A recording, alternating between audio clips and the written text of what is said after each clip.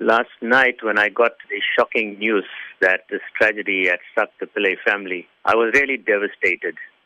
To hear that someone that I know so well has met such a tragic death was shocking to me and to the rest of my friends and colleagues who I worked with as a teacher at Southlands Secondary School.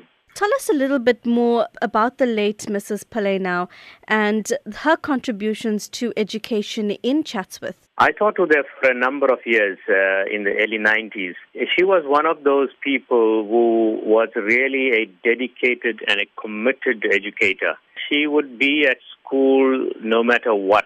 She was very committed to the education system as well as to the learners in her charge. And what I found about her was that she was not afraid to take on challenges, and she ensured that the school progressed in terms of its facilities, in terms of what it could offer to the learners.